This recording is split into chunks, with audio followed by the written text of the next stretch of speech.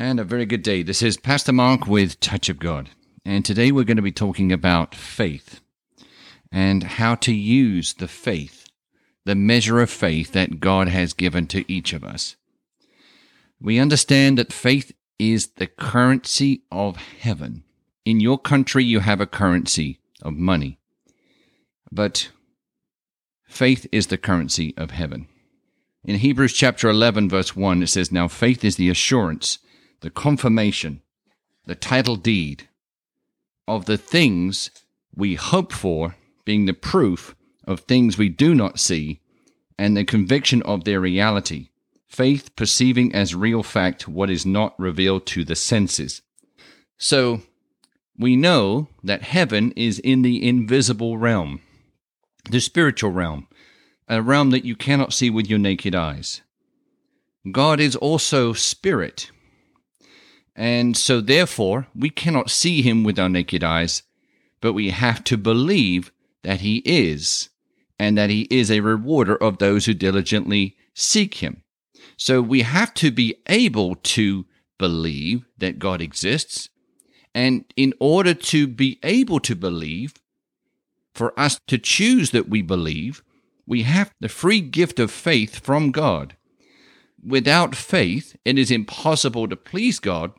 But to begin with, God has given us a measure of faith so we can decide in our own free will to use that faith to believe in things and also to believe in God that we cannot see with our naked eyes. We can also use faith to be able to have things happen according to God's will, including when we pray for the sick, to see them recover. We do not see the physical healing until the person says they no longer have pain. But we have to believe by faith first in the promises of God and what Jesus has paid for at the cross, but also at the whipping post for that person's healing. And that has to come by believing in something you do not yet see, but you can hope for and believe that it will happen if you believe and do not doubt in your heart. So God has given us the ability to believe in something that we do not see with our naked eyes, but has been promised by his word. So Hebrews 11 verse 1 says, "Now faith is the assurance, the confirmation, the title deed of the things we hope for, being the proof of things we do not see, and the conviction of their reality. Faith perceiving as real fact what is not revealed to the senses." Now, this is in the Amplified Classic Edition, if you want to read this particular version. And the Amplified versions, as we've explained before, is a version that brings out more explanation of each verse as you're reading it. So it's very helpful if you do not understand the version that you have currently. Perhaps it's the King James, perhaps it's another version. I encourage you to try the Amplified Classic Edition or just the regular Amplified version. So now faith is the assurance, the confirmation, the title deed. The title deed on a piece of property that you might own, you would consider that the absolute legal confirmation that you own that piece of property, you own that land, or you own that car. It's a title deed. It's something official. Now imagine the things of the earth will pass away, but God's word will remain. So we know that God's word is even more trustworthy than the title deed to a piece of land or property or a car that you might own. So when we have been given the measure of faith to be able to believe in things we do not see, when we read the Word of God, we can understand God's promises and what we can believe in using that measure of faith. And then we have the best assurance of all existence, and that's God himself and what his word says. His scriptures are God-breathed. He breathes his word. His word, his scriptures, his verses, they are all truth. They set you free. And that's the life and light that's coming from God himself. And we're able to trust in his word if we decide to. We need to come to the point where we make a decision. Are we going to trust that the word of God is true? Or are we going to be caught up in this situation of believing that God did not write the Bible, that man wrote the Bible? Well, man was given inspiration by the Holy Spirit what to write. And that's how the Bible was formed. So we have to be able to use the faith that God has given us in order to please God. Habakkuk chapter 2 verse 4 says, "Look at the proud. His soul is not straight or right within him, but the rigidly just and the uncompromisingly righteous man shall live by his faith and in his faithfulness." Now, you may have heard this phrase, "the just shall live by faith," and we're going to read that in just a moment, but that is coming from this verse in the Old Testament in Habakkuk chapter 2, verse 4. "Look at the proud, his soul is not straight or right within him, but the rigidly just and the uncompromisingly righteous man shall live by his faith and in his faithfulness." Now, how can the Word of God say, live by his faith, if he doesn't have faith to begin with? So God does not expect us to do anything that he hasn't already provided us the means to do or to use. So for God to expect us to believe by faith in him, he has to give us the ability to believe, to have the faith, the measure of faith, to use that measure of faith that God has given us to believe in him. And he has done that, and we're going to see that in just a moment in a couple of scriptures. But we can see that the Habakkuk chapter 2 verse 4 verse that talks about the just and the uncompromisingly righteous man shall live by his faith and in his faithfulness. This verse is repeated in the New Testament several times, including in Romans chapter 1 verse 17, where it says, "For in the gospel a righteousness which God ascribed is revealed, both springing from faith and leading to faith, disclosed through the way of faith that arouses to more faith. And as it is written, the man who through faith is just and upright shall live and shall live by faith." Now let's have a look at what the word just means. Just means based on or behaving according to what is morally right and fair. So you are a just person if you behave according to what is morally right and fair. If you do what is right in a situation, it may be a difficult situation, it may be a difficult decision for you to make, but the decision you make should be in accordance with God's will. It should be what's morally right and fair to you, to the other person, to the situation. And then you are acting as a just person. And a person that is just lives by faith and lives in his faithfulness. His faithfulness to God is faithfulness to the precious souls around them. And we thank the Lord today for giving us this measure of faith. We're going to be learning about that in just a moment, about where God is giving us this measure of faith. So what is faith?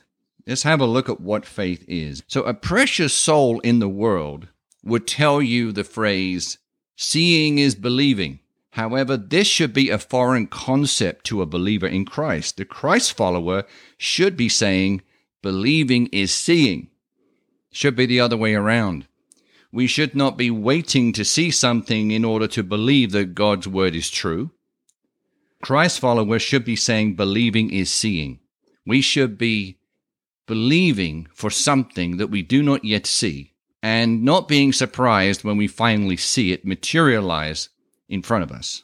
That is using faith. We can only believe for something that we cannot see when we use faith. We cannot do that without faith. And God has given each of us, He has apportioned to each of us an equal measure of faith in order to be able to know Him, to believe His promises, to speak to situations and bring heaven to earth in those situations. Heaven we cannot see with our physical eyes, so we have to bring heaven's resources to the earth by faith because these resources are in the invisible realm. So we have to be able to first believe that God's word is true, trust in him, do not doubt in our heart that whatever we say will come to pass, and then we will bring a piece of heaven to earth in a situation, whether it's salvation, whether it's a complete restoration in someone's body for health and healing. So everyone born again or yet to be born again has been given the free gift of faith by God. Praise the Lord. As someone who was fallen in the world before I came to Christ, I could not see what was about to happen and what I was about to receive, but I used the faith God gave me to receive salvation. We can see this in Ephesians chapter 2, verse 8, where it says, "For it is by free grace, God's unmerited favor, that you are saved, delivered from judgment and made partakers of Christ's salvation through your faith. And this salvation is not of yourselves, of your own doing. It came not through your own striving, but it is the gift of God." Of course, we know that salvation is not by what you've done and how well you've acted in the world.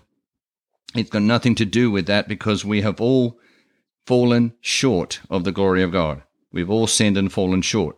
That's why we need Jesus to save us. But this verse explains that it's by faith that we came to Christ. So it is not true to say that faith is only given to those who are born again, because you have to have faith to be born again. And at the time that you received Jesus as your Lord and Savior, at that moment you weren't yet born again, but once you made the decision by faith, you became born again. Romans chapter 12 verse 3 says, "For by the grace, unmerited favor of God given to me, I warn everyone among you not to estimate and think of himself more highly than he ought, not to have an exaggerated opinion of his own importance, but to rate his ability with sober judgment, each according to the degree of faith apportioned by God to him." That's the letter of Paul, the Apostle Paul, to the church at Rome. Here's another verse that it talks about the quantity, the measure of faith. In 2 Peter chapter 1, verse 1, "Simon Peter, a servant and apostle, special messenger of Jesus Christ, to those who have received, obtained an equal privilege of like precious faith, with ourselves in and through the righteousness of our God and Savior Jesus Christ. We also know that God is no respecter of persons, so it would not be in his nature to give a different measure to one and not everyone else." So here in 2 Peter chapter 1 verse 1, we see that we have obtained an equal privilege of like precious faith, with ourselves in and through the righteousness of our God and Savior Jesus Christ. So remember, God is no respecter of persons. He has not given you a bigger measure of faith than he has given to me. We have an equal amount. The big thing is, what do we do with this measure of faith, and do we ever use it? How often do we use it?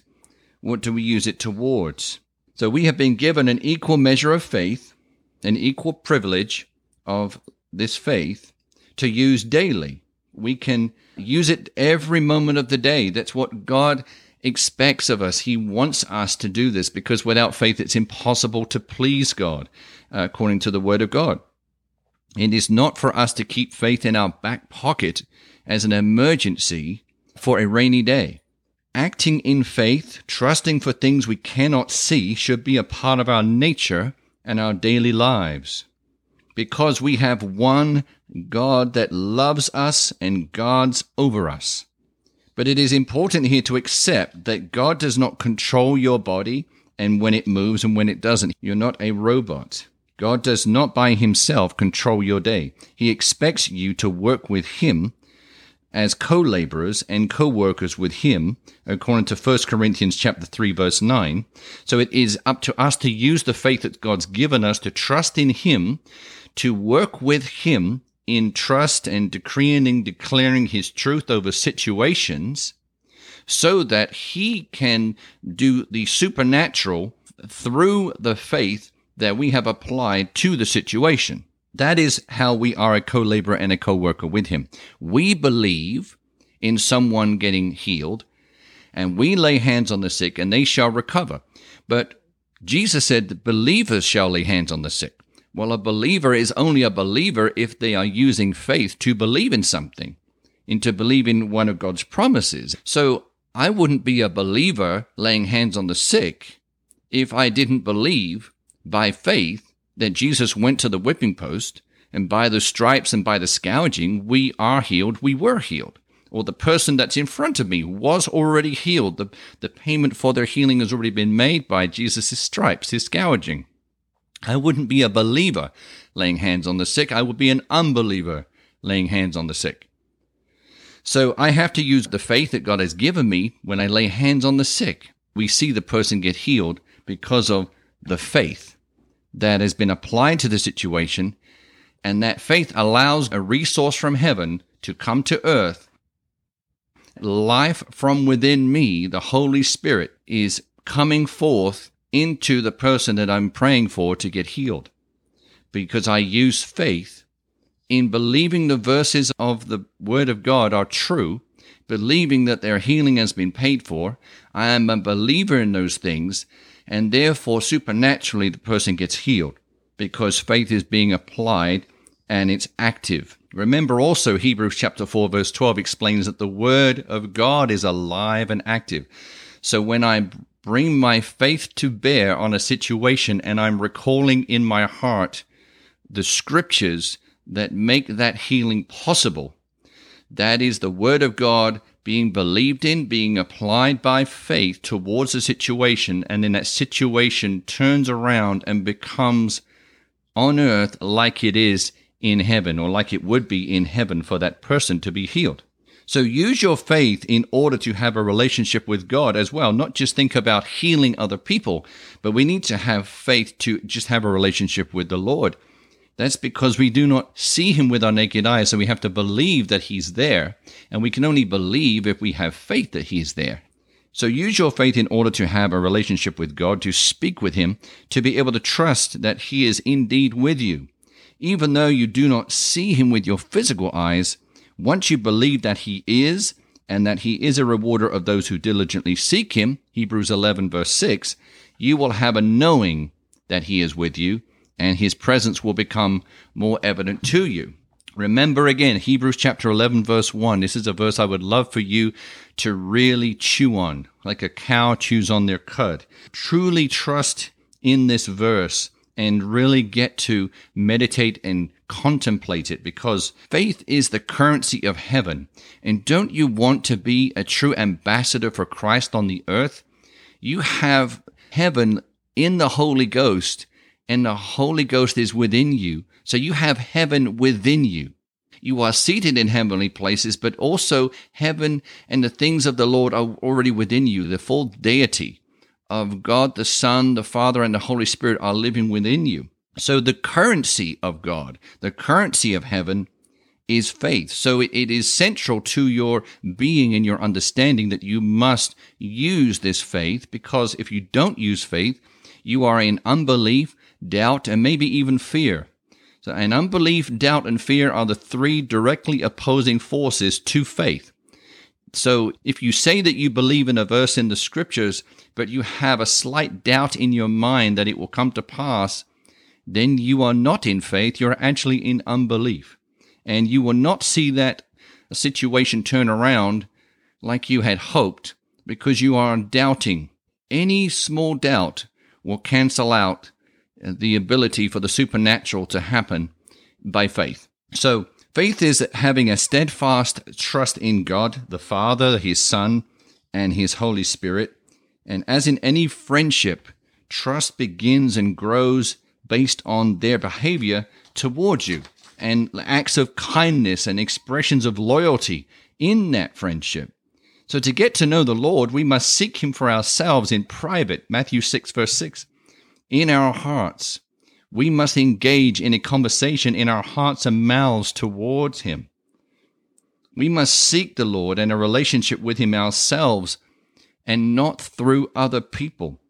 What I mean by that is God wants a relationship with you directly. He doesn't want a relationship through another person to get to you.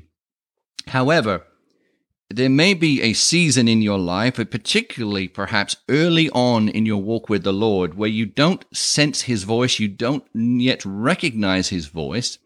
Maybe you are not yet born again, and maybe a situation where God places someone in your life, someone that hears from him and that can speak what he's speaking to you through them. And this is what happened to me for approximately 6 years before I came to Christ. There was a precious soul, a brother in Christ who was placed in my life, and he clearly always heard from the Lord, and I was able to prove that based on what he was saying to me that the Lord was telling him to tell me. But ultimately, God only places those people in our lives for a short period of time, or relatively short period in our life, because ultimately he wants us to have a relationship with him directly. Because after a while, we recognize our hearts, the still small voice, and God is speaking to us. He always has been. It's just that we haven't tuned in, or we've had louder noise in our lives through distractions, and we weren't able to discern his voice because of all the other things going on in our lives. We must also disregard all things that we've ever been told about the Lord, about his nature, from anyone who has an opinion about that, unless they were speaking directly from Scripture and teaching that Scripture correctly. What I mean by this is, you may have been raised as a child, as a teenager, growing up into an adult, and people have, over those years in your lives, been telling you their opinion about the Lord, just building up this nature and character and description and illustration of the Lord's heart and the way he is, based on their opinion. And you may have bought into this. You may have just agreed with them. But it is not until you read the Word of God for yourself and have a relationship with him directly yourself that you start to begin to understand his true nature. So we must be very careful that we do not listen to other people's opinions about the Lord's nature unless their opinions are a direct reflection of the Lord's nature as it's described and explained in the Scriptures. We can look at the love of God in so many places in the Word of God. We can look at his nature, his forgiving nature, his long-suffering nature towards even the children of Israel. And we should be carefully examining the Word of God and letting the Holy Spirit reveal to us the true love and the nature of the Lord. Because only once we get to know the Lord more, the trust will increase in him. We will be able to use the faith that he has given us to greater measure, to greater things, because we know that he is a good God. He wants the best for his creation. He's not a dictator. He is a loving Father, but he's also a sovereign, just, and righteous God. He's holy. And so we have to see the nature and understand the nature and character of God.